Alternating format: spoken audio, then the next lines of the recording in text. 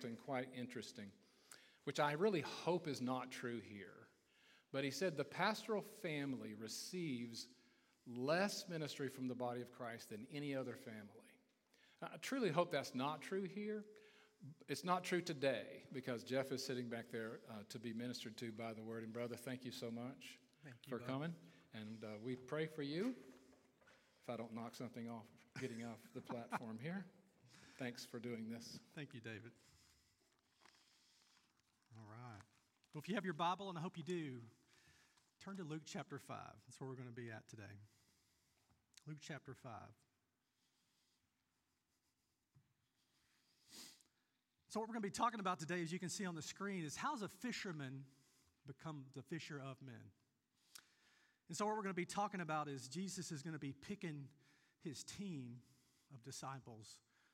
And one in particular is going to be Simon, this fisherman. We're going to talk about, well, how do we choose a fisherman to do this task? So I want to take us back to get into the mood of the sermon. I want to take us back to some of our memories when we were growing up and talk about how the world picks teams that we sort of respond to. And the first team I remember when we were kids, and it doesn't matter when we were a kid, I know we all hit it at a different time, but we would play these games in school or in the neighborhood, games like dodgeball and kickball. And we had to have like all the kids, and they had to find their way on two teams. And so really you would have two captains almost, and the two captains would hopefully be of equal stature. And they would have all the kids, and they would start picking these kids for these teams. And usually how it went was the best kids, the most talented kids go first. And then we pick, alternating picks until all the kids find a team. And I don't know how you remember it. Some of us are better or lesser players, but I remember it like the best kids love these games. They love to be picked first because it made you feel good about yourself, right? Like I'm the best athlete. Everybody wants me on their team. Everybody chooses me. And then if you were, I guess, the lesser picks, the bottom of the picks, probably didn't like those games. I know a lot of kids who were really good in school, they just hated gym class or PE class because these games reminded them of how good they weren't, how much you just had to end up on a team. And so that's how life goes on. And life keeps picking and choosing, and we can go on. And one I'm going to talk about is when we're through school and we're ready to go to college or get a job, and we want to pick a college. And so some of us pick where we want to go, and we find out that even though we may want to go to some schools that we want to go to, we have to get accepted in that school. And so those schools are picking on what? These colleges, they pick on who's the best, brightest. So whoever's got the highest GPA, whoever's got the best ACT scores, how they pick. And then when we get to the job market, we all need a job, right? And so we all want to pick the place we want to work, but we find out that that's not how it works. So we apply for these jobs, we put in a resume, we interview, and guess what? They pick us, all right? They'll pick the ones with the most education, the ones with the best experience. And sometimes I've seen this happen. The vice president, their son or daughter needs that job, and they don't have the best experience or the most education. Guess what? They get that job. So that's how the world picks things, right? And so we want to talk about, that's how the world does it, but it's weird how every time the world does something, God's going to do it in a different way, doesn't he? And God's going to pick his teams. And we're going to find out that God not just does it differently, but he does it so differently than the world does. So we're going to talk a little bit about now Jesus is picking his team. He's picking these disciples here in Luke. And how's he going to pick this team? He's going to be the captain. He's going to be the one picking. He's going to be the one to tell them what they need to do. He's going to give them their task. And what's their task? So their task is going to be to send the message of the gospel, salvation to men and women throughout the world. That's going to be their goal. And the question we have to ask is, well, how's he going to pick this team? How's the world pick its team, and how's he going to pick his team? Is he going to pick the best and the brightest? It would make sense because you would want this team that's got this important task to do this. Is he going to pick the people that are the most popular? Makes sense. Pick somebody that's popular, they're going to want to follow them. Is he going to pick the most intelligent or the brightest? Or is he going to pick the most righteous? Or is he going to pick those who sin the least? So we're going to begin to see how's he pick. And the reason why this is important to us today is, even though this was 2,000 years ago, and we're not necessarily picking apostles anymore, but God is still adding people to his team. Amen? And you know, the thing is, we do about the same task. Our goal is to send the message of Christ into the world that we know it. And so the question that we need to ask ourselves is, why would God choose me?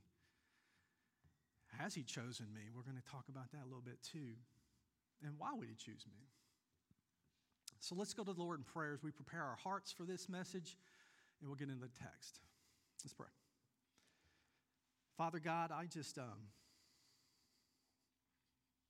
come to you, Lord, and I just thank you for your word. Lord, I just ask personally that, Lord, all the things that are in my life that make this hard for me today, Lord, I pray that you would calm and help me get through all this, all the hang-ups, all the things that I have. Lord, I pray that you would help me get past those today for this moment. Give me what I need. I know you can. And God, I just pray, we praise to you. This church praises you because we want to be on your team, Lord. So many of us want to be on your team. We long for this. And God, help us today to see what your team looks like. Help us to understand how to respond when you reveal yourself to us on this team. God, help us to have a heart to want to serve you, to show your glory, to want to be a part of spreading your salvation to this world. Would you help us today, Lord, from the word, by your Holy Spirit, to learn what it might like to live on our day. And Lord, we just thank you for these things, and I pray them in your name. Amen. So the first thing we're going to turn to, we're going to notice is Jesus chooses the unlikely. Jesus chooses the unlikely. So I'm going to read the scriptures a section at a time, so we'll just go through it first here. So I'm going to start in verse 1. On one occasion, while the crowd was pressing in on him, that being Jesus, to hear the word of God, he was standing by the lake of Gennesaret.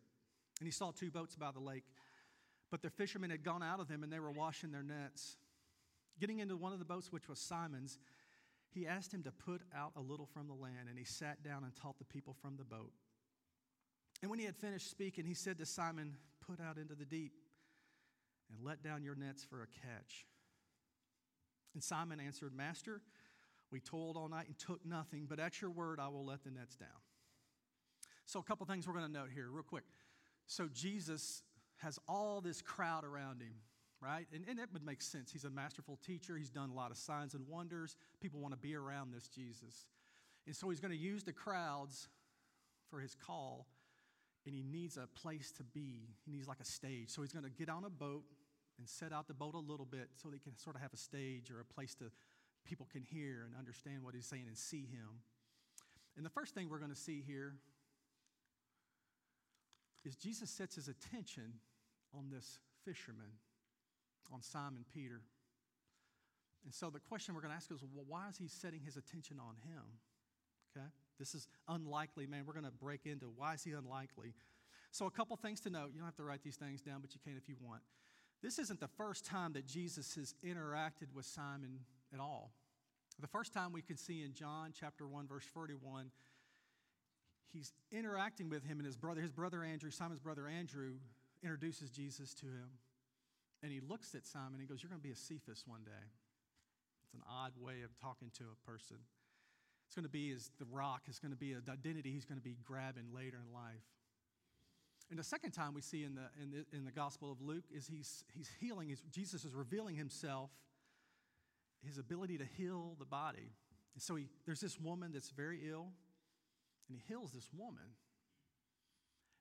And the person that he healed was Simon's mother-in-law, and he had a front row seat to this. So Jesus is revealing his ability to heal the body.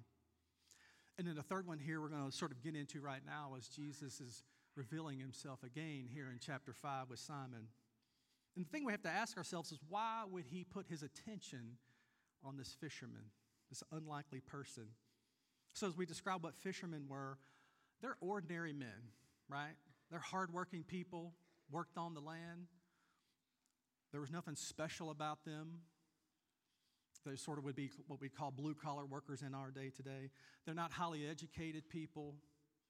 There's nothing that them that stands out. They're not highly regarded people. They're not overly religious people at all. So why would we be choosing a fisherman? If you think about the task they're going to be doing, they're not necessarily going to be on boats and doing things as they send this message out to the world they're going to see in the New Testament church. And so the other thing we have to ask about, well, maybe there was something about Simon that stood out. Well, he's special. He's a special fisherman. I want him. And so as we read the scriptures from here on out and we sort of see his interactions, we can say this about Simon, not to put him down, but I guess he would say he wasn't the most wise person, was he? Right? Jesus was constantly having to talk to him, and he just was slow to understand things. He was almost the last person to understand things that Jesus was be teaching him. It was constantly have Jesus look at him and be like, well, that's not exactly what I meant. We didn't get that exactly right. He was always somebody who was quick to say things, right? But not well thought out, right? Sort of rash, wanted to be boastful, if you will. So he's an unlikely person to pick, was he not? But here's the thing. As unlikely as he was to be chosen for this team, that's what Jesus was doing. And he wasn't just calling him for this team, but he was actually going to call him to salvation. We're going to get into that in a minute. But here's the thing that we need to understand. So Simon Peter was being called by Jesus for this task, and there wasn't anything that he brought to the table that Jesus needed. He wasn't being brought because of any talent he had, any ability he shown, anything that stood out. He was the most unlikely person as you can get on this team. And so that truth, if we think about that today, that should humble us and give some of us hope. If we think back to the dodgeball, kickball analogy in our lives as adults, some of us, not us maybe, hopefully not us, but some people, they think that the things that we have would be what? God would want me on his team. Right? Some of us come from good families. Some of us are good, well-educated. Some of us have money. Some of us are popular. Some of us are handsome and beautiful. We have things, and sometimes it sort of tricks you into thinking, well, God could use me, and that's why he would want me to be on his team. We need to be humbled by this fisherman today. Because even though we have natural talents, and these are all blessings, some of these are blessings. There's nothing wrong with these things in and of themselves. But when we think that God really could use me and needs me, we're wrong. It's a wrong state of mind for us to be at. We need to be humbled by this fisherman, this candidate he chose. And for some of us, we're not as confident. We're sort of like the bottom of the kickball team, right? We think, well, why would God choose me? Maybe you don't come from good family. Maybe you just don't, you don't feel like you measure up differently to the world around you. Feel like you're a little bit left out. Feels like maybe God, if he could save you, it's out of pity. It's not because he would want us. But listen, you need to take heart. We should take heart. Jesus calls this lowly fisherman to this task. He calls him to this task to send the message of gospel of salvation to the world, to use him for his glory. And God's still doing that today. Jesus picks people, unlikely people, to do extraordinary things. We need to have our confidence in him, not in us. Amen. So the next truth we're going to look at too, let's look at this. This is important too. Jesus chooses the unlikely, yes. But Jesus chooses the unworthy. We're going to be here for a while. So let's read this scripture. We're going to repeat verse 5. So we'll start at verse 5 here. And Simon answered, Master, we toiled all night and took nothing, but at your word I will let down the nets. And when they had done this, they enclosed a large number of fish, and their nets were breaking. And they signaled to their partners in the other boats to come and help them. And they came and they filled the boat so that they began to sink. But when Simon Peter saw it, he fell down at Jesus' knees, saying, Depart from me, for I am a sinful man, O Lord. For he and all who were with him were astonished at this catch of fish that they had taken. And so also were James and John, the sons of Zebedee, who were partners with Simon. Jesus calls the unworthy. So what's unworthy in this? Let's sort of get into this a little bit.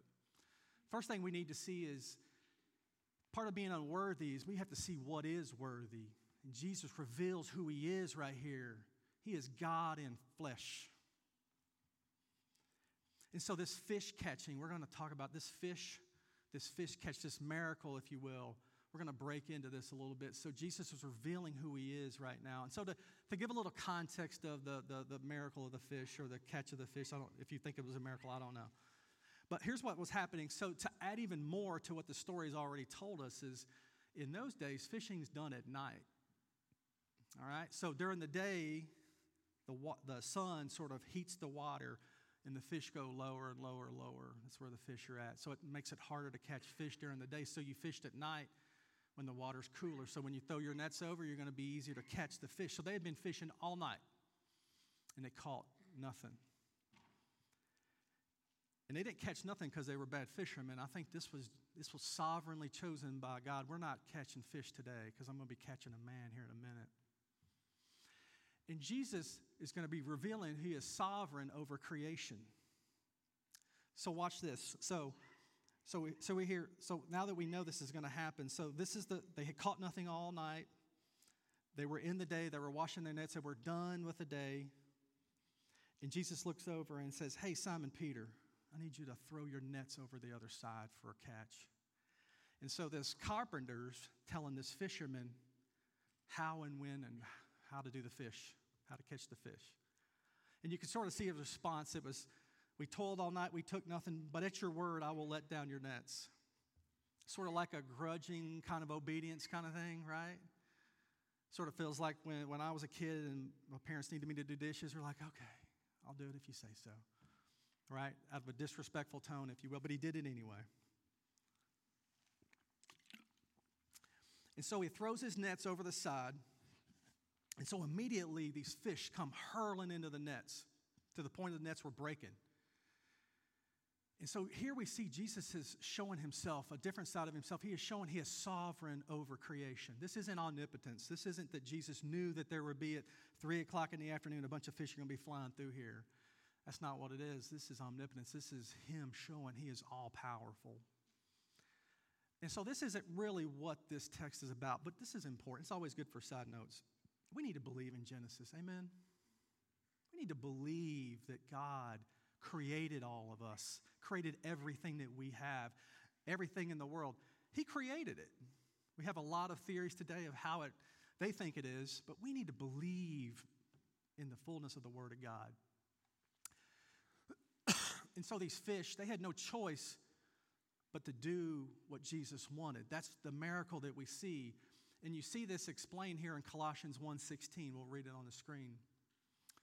"For by him and all things were created in heaven and on earth, invisible and invisible, whether thrones or dominions or rulers or authorities. All things were created," here we go, "through him and for him. And he is before all things, and in him all things hold together." That's Jesus. So we know Jesus was in the beginning with God. And so all things were created, and these fish were created, the waters were created, everything was created. And he is showing who he is. He is sovereign over creation. And this miraculous catch of fish occurs, and it changes these men that are watching this happen. He's showing himself he's more than a teacher. He is God in flesh. So the next thing we're going to talk about, well, how was the second response? Jesus chooses the unworthy. But now Simon Peter has to recognize Jesus for who he is. You know, part of being unworthy, God displays who he is, but a lot of people don't recognize God for who he is. Amen? A lot of people don't see God for what he is, but he's revealing himself. But we need to know that he's worthy. And now we're going to talk about we need to recognize who he is. And part of recognizing who he is we recognize who we are. We're going to see that in this man. So Simon, a couple of things to note here. earlier, what was he calling Jesus? He was calling him master, right? Verse 5, he's calling him master. That's a term of respect. It's a good thing to call Jesus master. And so he was being respectful to Jesus. He was a master teacher, did wonders and heals. And he was looked at as a real, I guess he was looking at him as a man to be respected. But look here in the next verse, in verse 8. What's he calling? He calls him Lord. His tone changes immediately when he sees who he is dealing with. He's not just a master. He's not just a good teacher. He is Lord over everything. Changes him. And I see in the verse here as well, so Simon Peter falls at his feet of Jesus. Right? And that's a position, when we're at someone's feet, that's a position of submission. That's a position that I don't belong up here with you. I belong on a different level. It's almost like you're waving the white flag. You're like, I submit, I give up. You're the one, I'm not. We see his position. But watch what he says. Watch what he says. Tell me if this isn't unworthy to you. So he says, depart from me, for I am a sinful man. So he says to Jesus, just go away. Just leave. Just go. Not like go away like I just want you to get out of here. It's go away. It's like a painful kind of go away because I don't deserve to be in your presence. And he realizes that he doesn't deserve to be in his presence. But here's the other part, and this is where we're going to sit out today as well. So far, I am a sinful man. So this word sinful is a word that we say a lot. And so, again, I'm not a Greek scholar. But anyway, the word is hamartolos, and it is translated sinful, devoted to sin. That's a deep thing to say about yourself, isn't it? You know, sometimes when we use the word devoted, I would say, well, I'm devoted to my wife, or I'm devoted to my husband, or we're devoted to our kids, or Tom Brady's devoted to football. He's all over the place. And so devotion sort of has this thing to, like, this is the first thing in my life. This is the most important thing. And so everything revolves around this thing I'm devoted to. But when you say that you're devoted to sin, that's different than the way we approach God sometimes, isn't it? Sometimes we approach God and we say this: I'm not perfect. I make mistakes. I got some hang-ups. I got some things I don't do too well.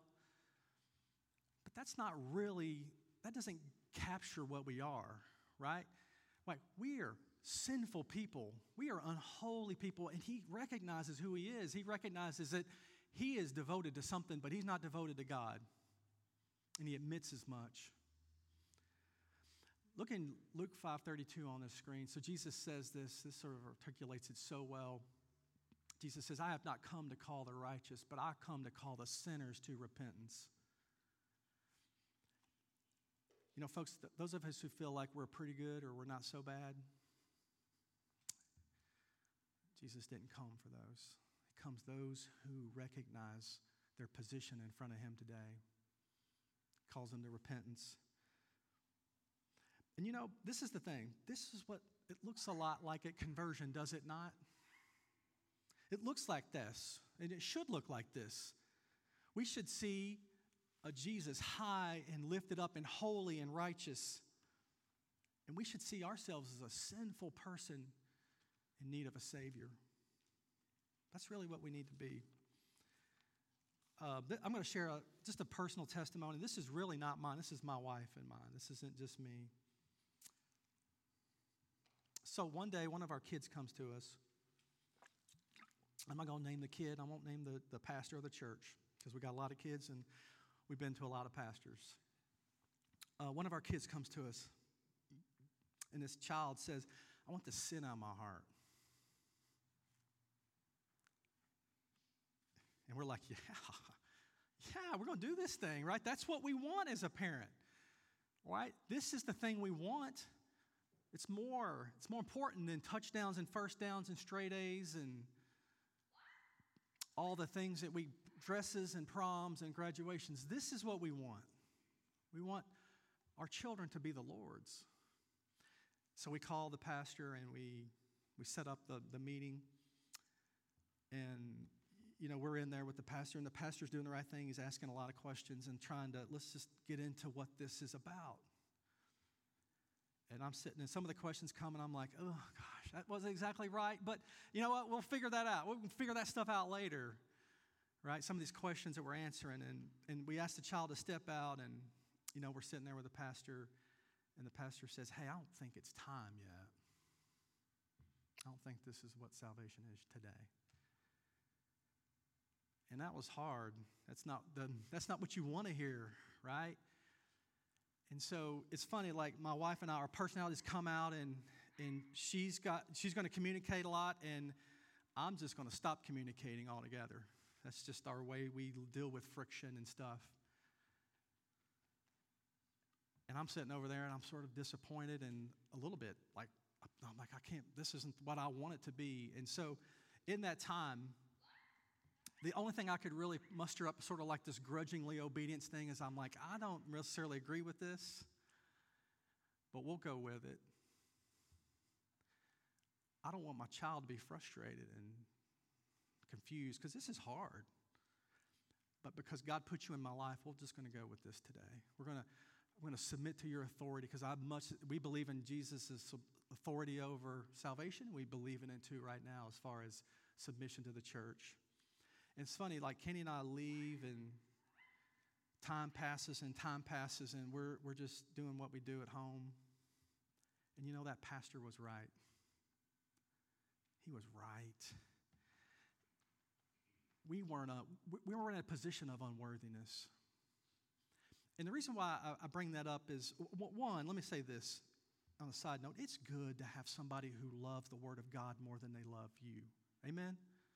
We need that. Like I needed that. I couldn't see it. I didn't maybe want to see it. But we needed this for this. Reason why I bring this up is this way. Salvation, some people look at it like this, right? We see this so much, and we all know somebody or somebody's. It's just like this. I did this thing when I was a kid or maybe a teenager. I prayed this prayer, which is nowhere in the Bible that I can see. I went to the rally. I went to the revival. I went up front. I believe in the historical fact of Jesus dying on the cross. And I believe that occurred like a historical event, and I want to go to heaven. But what's weird, and none of that's wrong, but what's weird is no mention of shame and guilt and brokenness over who we are. And we hear that testimony time and time again, right? And time passes, and time passes, and time passes, and decades pass, and you look back on that, and they don't look like Jesus.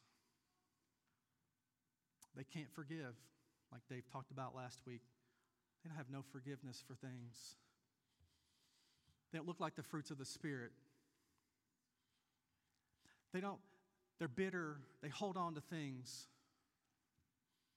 Living more for this side of eternity than that side of eternity. We see that time and time again. And here's the thing. In our hearts, it looks like people they hang their hat on that and say, that is salvation to me. But we don't have unworthiness about us. Friends, let's say this. We need to have an unworthiness in our testimonies, in our salvation. We need to know that we're unworthy in front of God. Amen? In our testimonies, as we talk to our families and our friends about this, has to have a testimony of unworthiness of who we are. We lack that so much today, do we not? Amen? I hope we can change in that. We are unworthy people. We need to be unworthy like this man. We need to have a heart that's unworthy. And even if we're well past salvation, redemption, we still are just as unworthy today as we ever were when we were saved. Amen? So let's finish to this third choice, the third part, excuse me. Jesus chooses the unlikely. Jesus chooses the unworthy. And Jesus chooses us for an unparalleled task. Let's read this final verse. And Jesus says to Simon, "Do not be afraid. From now on, you'll be catching men." And when they had brought down their boats to the land, they left everything and followed him. A couple things to note. So before Simon was saying, just go away, right? Depart, leave me alone. Just leave. And notice this, Jesus doesn't even acknowledge that comment. He just moves on. Jesus isn't worried about what's happened. He's worried about what's going to happen. We need to be like that. I need to be like that. And also notice this. He also doesn't acquiesce to him at all. He doesn't say, well, you're not that bad. Don't beat yourself up too much over this. He lets him go all the way to the bottom of his brokenness. And he says, don't be afraid. And you know what? At that place, at the feet of Jesus, at the brokenness of a sinner, that's the best place you can be. That's the best place he could have ever been. Because now he's not his own anymore. He is now belong to the Lord. And so notice this. So Simon Peter immediately he stops running from God, and he sees this task, this catching of men we're going to get into in a moment. He sees that as worthy, but everything else that he was doing was unworthy. Immediately they follow him. They see their life as unworthy. They leave it all behind. They leave all their dreams, all their thoughts, all their plans, all their hopes, everything behind, and they just followed him. But watch this. Jesus says, from now on, you'll be catching men. So Jesus isn't hoping this is going to unfold. He knows what's going to unfold. So what we're going to do is look at this in Acts chapter 2. So now Simon Peter is a fisher of men. Let's read it together. So this is after Jesus has already died and rose again from the cross. And he's ascended to heaven. Now he's still with them spiritually, but he's no longer with them physically. Watch what this man says. Watch what he does. And watch his testimony that he's talking about in Acts. Is it a whole lot different, or it's more apt to be very similar to what it was in Luke 5? Starting verse 37. Now when they heard this, they were cut to the heart. That looks pretty unworthy. And they said to Peter and the rest of the apostles, brothers, what shall we do? And Peter says to them, repent and be baptized, every one of you, in the name of Jesus Christ, for the forgiveness of your sins, for you will receive the gift of the Holy Spirit. And for the promises for you and your children, and for all who are far off. Pretty unlikely. For everyone whom the Lord our God calls to himself. Verse 40. And with many words he bore witness and continued to exhort them, saying, save yourselves from this crooked generation. It's this crooked generation. This isn't worth it. What you're about isn't worthy either. It's crooked. It's devoted to sin. It's messed up. It's wrong. It's the same thing. And watch this. So those who received his word and were baptized, there were added that day about 3,000 souls. So Jesus calls the shot. Luke 5, he was just as sovereign over Simon Peter as he ever was over here in Acts. This man who before had to be changed is now fishing for men. He's fishing for 3,000 souls this day. As we finish up here, I'm just going to ask this question of us. I don't know where you're at with your journey. Some of us may still be on the boat with Simon Peter, not trusting Jesus yet, maybe need to get in the water, if you will. And if you haven't, and some of us know people who haven't done that, right? People are still on the boat, haven't trusted Jesus. But if that's who we are, we need to understand Jesus calls the most unlikely people. Even people that we think aren't worthy of salvation, they're unlikely. It's not our place. It is the Lord's place to call what he calls. And you know what? It doesn't depend on what we bring to this. God gives us everything we need. Everything we have is his. There are no limits to the people that he uses. But here's the thing. We need to have an unworthiness of our heart. Amen? A heart that sees God as high and holy and lifted up. That sees the same thing as our life as not so worthy. The things that we want aren't the same things. They're not as worthy as they should be. But his is. His call is. His task is very worthy. We need to have that. Some of us in here aren't really on that mission, are we? We're not on task. Because we think that the things that we're doing are the things that are worthy. We need to change in that heart, do we not? We need to have a change that leaves our personal desires and takes up our cross for Jesus. As we read and respond to this, let's take this in our thoughts and prayers with us this week.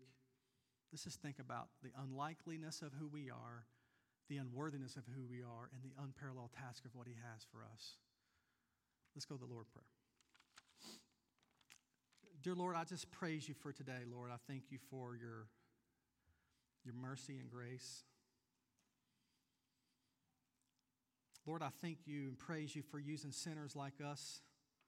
You gave us a salvation. You let us spend eternity with you. And Lord, we just thank you for calling people like us, unlikely people, to be a part of your plans. I don't know why you would pick us, but you do. You choose us and you give us the blessings, and you choose us and you give us everything in your plans.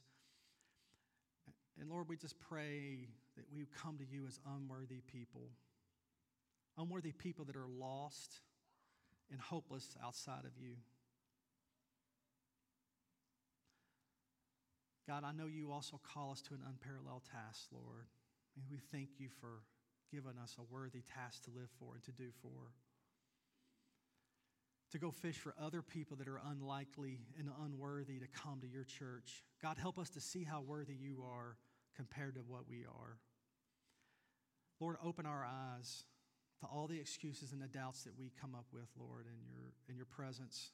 Help us to see your mission. Help us to repent of who we are, of the sins in our lives where we don't do the things that you need us to do. We don't see you as so worthy. We see the things we do as okay. Help us to change our heart. Help us to live an unparalleled task for you. Help us to see that as something we want. And Lord, I just pray that in your name. Amen.